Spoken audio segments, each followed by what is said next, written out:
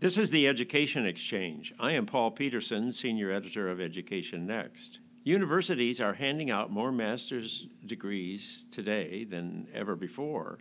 According to the recent New York Times report on this, these degrees are opening up new opportunities in the job market for many U.S. students. But there's a catch. The price tag can be high, as much as $43,000 a year, despite the fact that the MA degree does not have all the fancy residential and sports facilities that have become the hallmark of the leading undergraduate programs. But now one can get a master's degree in computer science, one of the most valuable degrees out there, for as little as $510 a class, as long as one is willing to take the course online. To find out more about this disruptive innovation in higher education, I have with me today my colleague Josh Goodman, a professor at the Harvard Kennedy School, who's been studying the breathtaking events at Georgia Tech, which has launched an online training program at the master's degree level in computer science. Josh, it's great to have you with me today. How can Georgia Tech offer a master's degree in computer science at 1/8 the cost of MA degree programs in other places? I think it's a great question. So the background here is that Georgia Tech looked around at the higher education sector and its computer science department, which is one of the top 10 departments in the country, which offers this highly prestigious master's degree. It looked around and it thought there was a missing piece of the market. So the existing online education market roughly has two models of education. One is free courses, MOOCs, low-cost things where the quality is unclear, no one's really sure what you're getting, whether it helps you in the labor market. That's one model, low cost but maybe low quality. Another model is that lots of universities offer online degrees, but they always price them at the same price point as their in-person degrees because they don't want to cannibalize their existing revenue streams. So Georgia Tech was convinced that it could do something new, and so it partnered with AT&T and Udacity. AT&T was a corporate partner that had a lot of internal demand from its own employees for more training, more computer science training, and Udacity is a company that's used to creating the interface for online courses.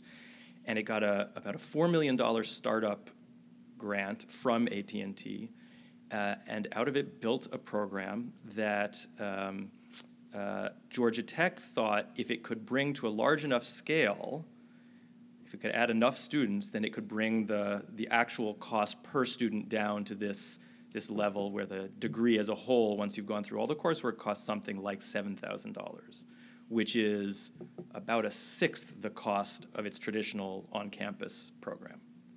So it's 1/6 the cost of its own program, Yep. Much less comparing it to some more expensive places around the country. Well, when did this begin? So they made the announcement that they were doing this in, I believe, 2013, and the first students started taking courses, I believe, in spring of 2014. And so the program is specifically limited to part-time enrollment. You can do 2 or at most 3 courses in a given semester. I see. That's how it keeps itself from cannibalizing the on-campus program. I think that's you do this part-time, not full-time. I think that's a big part of it. And so the typical student takes 2 to 3 years to finish this degree instead of the single year that a student on the on-campus program might take. And so we're just beginning to now see students graduating from this program. So the first graduates from the program will be at the end of 2017, 18? They've actually already had people begin to graduate. I believe they've graduated in the hundreds, maybe close to 1,000 at this point. I think by the time the program is sort of fully up and running, so by next year when these cohorts are really beginning to graduate in their full numbers, they'll be graduating roughly 1,000 students a year. So it's a little early to reach any conclusions about whether or not this degree is marketable, whether or not companies are actually going to be willing to hire somebody with an online degree, whether it's going to be competitive with those being offered in the more traditional setting? That's right. I think it is. It's a little early to say that. We're engaged in some research where we're trying to prepare to study that maybe down the road in a year or two. But for now, I think the main thing that we can say, which is quite striking, is that this program has substantially changed the set of educational options available to a particular subset of Americans, namely basically mid-career Americans looking to do further training while not leaving their existing jobs, homes, families.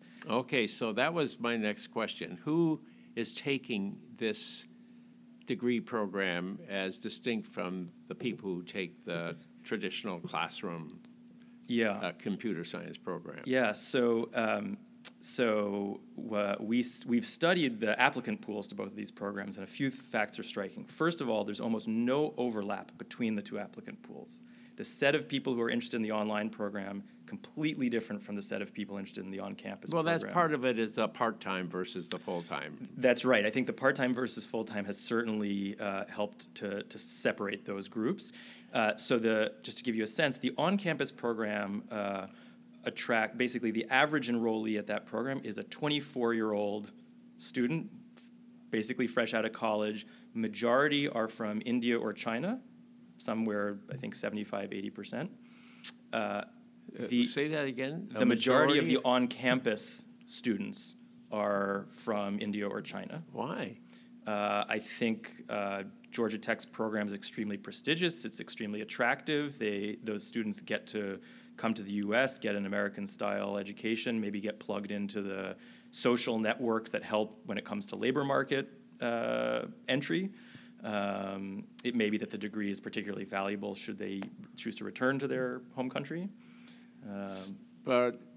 So U.S. citizens or Georgia citizens are not clamoring to get into a computer science program being offered by one of their leading universities. So they also apply. They just apply in smaller numbers. They're actually, if anything, from our data, the Americans are admitted at a somewhat higher rate to the on-campus program, but the demand from abroad is huge. Of course, there's more people living abroad in Georgia. Absolutely, right? yes, yes.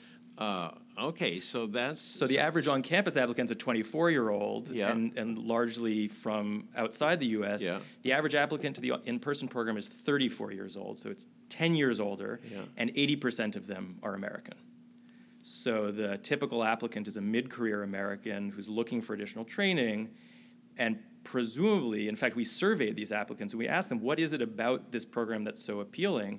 And we gave them a number of choices, and it was remarkable how they lined up. The top 4 choices they picked all were versions of this program is flexible, this program is flexible, this program is flexible, this program is flexible. Then after that it was, and Georgia Tech is a very high quality place and this isn't very expensive. But the flexibility of, I don't need to move, I don't need to quit my job, I can do these courses at any time of day because the coursework is fully asynchronous. There's no moment in time when you have to log on. And so these people who have jobs, families, homes, find this flexibility extremely appealing. Well, I can understand that, but what I don't understand is Georgia Tech's financial model, because why don't they charge more money for it? If money's so far down the list, maybe it's not really, right. It's a possibility, but it seems to be down the list. Why don't they try, doubling the price, say? It's an interesting question. It may be that they made the decision that having this headline that this is an inexpensive degree was sort of key to attracting attention to the program. And it is clear that some of the students very much appreciate that the low cost allows them in some sense to take a risk with this program that they might not be willing to take in a more expensive program. And so as you said in your intro, even though the whole degree costs something like $7,000, they're actually paying only for each course as they take it. So you can have a student who decides to test the waters and pay the $500 or so for that first course, and if it goes badly, they're out $500, but that's it. And so I think there is an element of the low cost, both making this feasible in total, but also making it more appealing for folks who might not be sure if going back to higher education in the middle of their careers is the right thing and to that do. also suggests you might get a higher dropout rate, too. Are you getting a higher dropout rate from the online course than from the traditional? Yeah, it sort of depends on what you want to compare it to. So in the traditional program, the dropout rate is extremely low. You know, my memory is that over 95% of students complete that degree. From what we're seeing in the online data, it looks like those numbers are at least 60%, very possibly substantially higher than that. It's a little too early to tell because students are taking a while to complete these degrees. But so the persistence rate is lower than the on-campus program, although substantially higher than most MOOCs, traditional MOOCs, where something like 5% of students listen now, we finish. don't want to go down that path. I have a MOOC, and I think we have at least almost a 1% complete something. I apply. That's still many students, right? So, but we're free. We're free, and so actually, if anything is free, do the students get what they pay for? You never know. Okay, so you don't have outcome data, but you have done an interesting analysis of who is this, what is the demand, and who's really responding to this opportunity out there. Can you explain your research strategy? Yeah. So we set out to answer two questions. One was, whom does this degree appeal to? And so, as I said, we found this very clear evidence that appeals to mid-career Americans. But the other question is, if someone ends up doing this particular online degree program, what is that? Is that replacing some other educational option they would otherwise have had? And so we got a bit lucky here.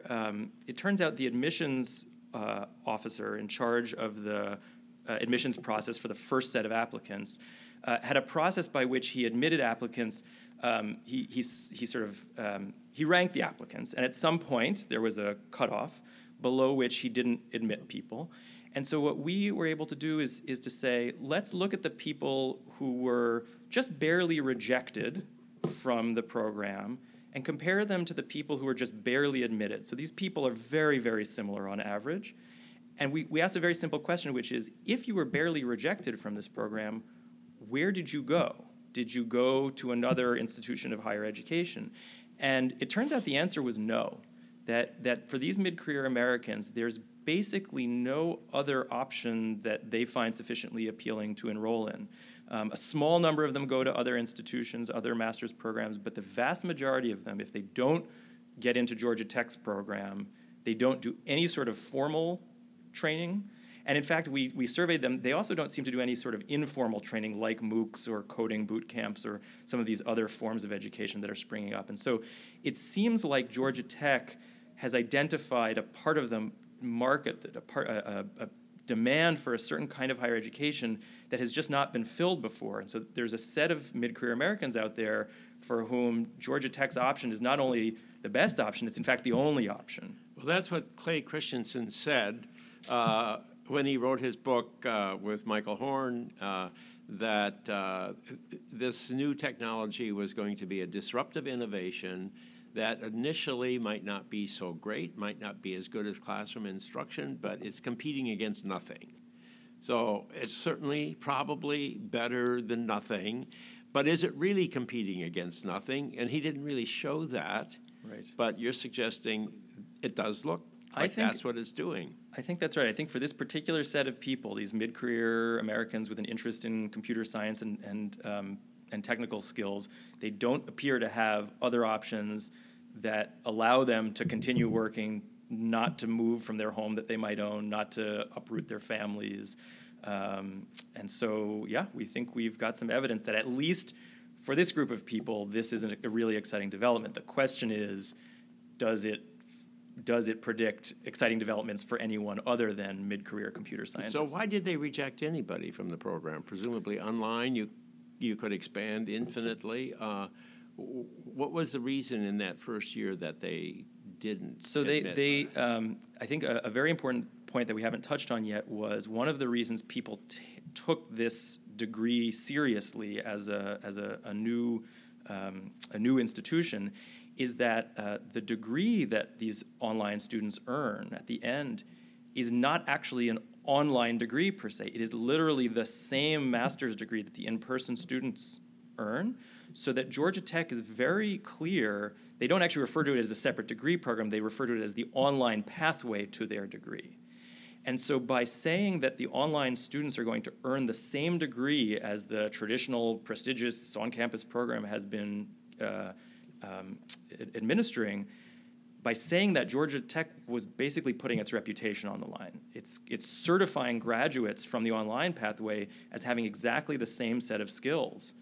And so they are very adamant about quality control, both in terms of whom they admit and in terms of the curriculum and pedagogy that they're delivering to those students. So in terms of admissions, do they claim that they have the same admission standards for the two admissions programs? So it's very hard to tell. I think their claim is that by the end of the program, the quality of the students will be similar. The reason I say it's hard to tell is for the traditional program, they require things like a GRE score, a standardized test score.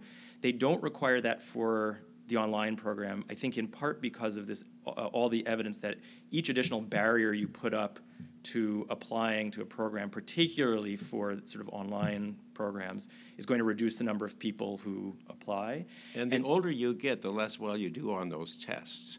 I think I now score, well below just about anybody graduating from high school. Well, I'd urge you to apply to Georgia Tech if you're looking for something. Although my sense is the courses are actually pretty hard. So yes, on that side, what do they do to make sure the instruction is of the same quality? So the courses are actually designed and administered often by the same faculty that are administering the in-person courses. The curricula are very similar. The assessments and assignments are often the same or very similar. And Georgia Tech actually ran one sort of mini experiment to ask the question, are our online students learning similar amounts of material as our in-person students? And so what they did was they actually administered to one class that had been taught both online and in person, same instructors, same materials, same final exam. They had the final exam graded blindly by staff who didn't know whether a student had taken the course in person or online. And it turned out that the online students, if anything, slightly outperformed the in-person students. And so Georgia Tech took this as a sign that both that the students they were admitting were sufficiently qualified, but also that the pedagogy through the online coursework was working as they intended. Well, how many people are taking this online course? Is this serving a substantial population, or is it still a modest-sized program? Yeah, so they have about 3,500 people applying every year. They admit roughly half of those. So you have something like 1,600 new students every year joining this program. As I said, they seem to be on path to graduate about 1,000 such students every year. One way to think about that number is that in the U.S. every year, about 11,000 Americans earn a master's degree in computer science. So if going forward, Georgia Tech is producing roughly 1,000 of these degrees every year, and remember, these people would not have gotten any sort of degree if not for Georgia Tech, it means that this one program is going to increase the production of Americans with master's degrees in computer science by something like close to 10%. Well, this is very bad news because my son is a computer programmer, and it sounds like the price of a computer programmer is going to go down if this program keeps on expanding. Unless there are positive spillovers between these folks, maybe they will make him a more productive employee because on a team they'll work together. Or maybe because this market is growing so fast that let's be optimistic. Yeah. Or this way we can have our own students graduating from our own high schools going into a field that is well paid instead of importing talent from abroad. Mm-hmm. So you're saying basically you think this is a pretty successful online program. Yeah, I think so far the results seem good. The students, there continues to be high sustained demand for this thing. The students are graduating. It seems to be a rigorous program. As we said earlier, it's a little bit early to know whether the graduates of this program are going to see benefits in terms of promotions or new jobs that they can access. And I think there's a particularly large open question about whether a successful program like this can translate into other fields beyond computer science or to other populations other than mid-career Americans. And so, though I think this program has been disruptive, it's not entirely clear yet whether it will disrupt other sectors and other age groups of within higher education. But it's pregnant with possibilities, because if you can do it for computer science, presumably you can do it for a broader range of subject matter. No, that's right, and you see this beginning to happen. So a number of higher education institutions that are members of the edX consortium have begun offering what they call micro-master's degrees, which are sort of low-cost, small number of courses offered fully online that a student can pay for, will get a certificate, maybe called a micro-master's at the end of this, and then potentially use those credits toward a full master's degree if they want to. But the model is sort of similar. A high-quality institution offers a product at relatively low cost, and it does so by offering it at large scale. Well, Josh, this has been a fascinating conversation. You have really uncovered a major new development in higher education, anything that can bring down the cost of advanced degrees, and if it can do it at the same quality and provide people with job opportunities. I'm looking forward to your next report to see exactly what happens on the ground when these young people, or not so young people, graduate from the Georgia Tech program. We're excited to learn that too. Thank you for joining me today. This has been Josh Goodman, a professor at the Harvard Kennedy School, who's joined me on the Education Exchange. I am Paul Peterson, Senior Editor of Education Next. Thank you for joining us on the Education Exchange. Thank you.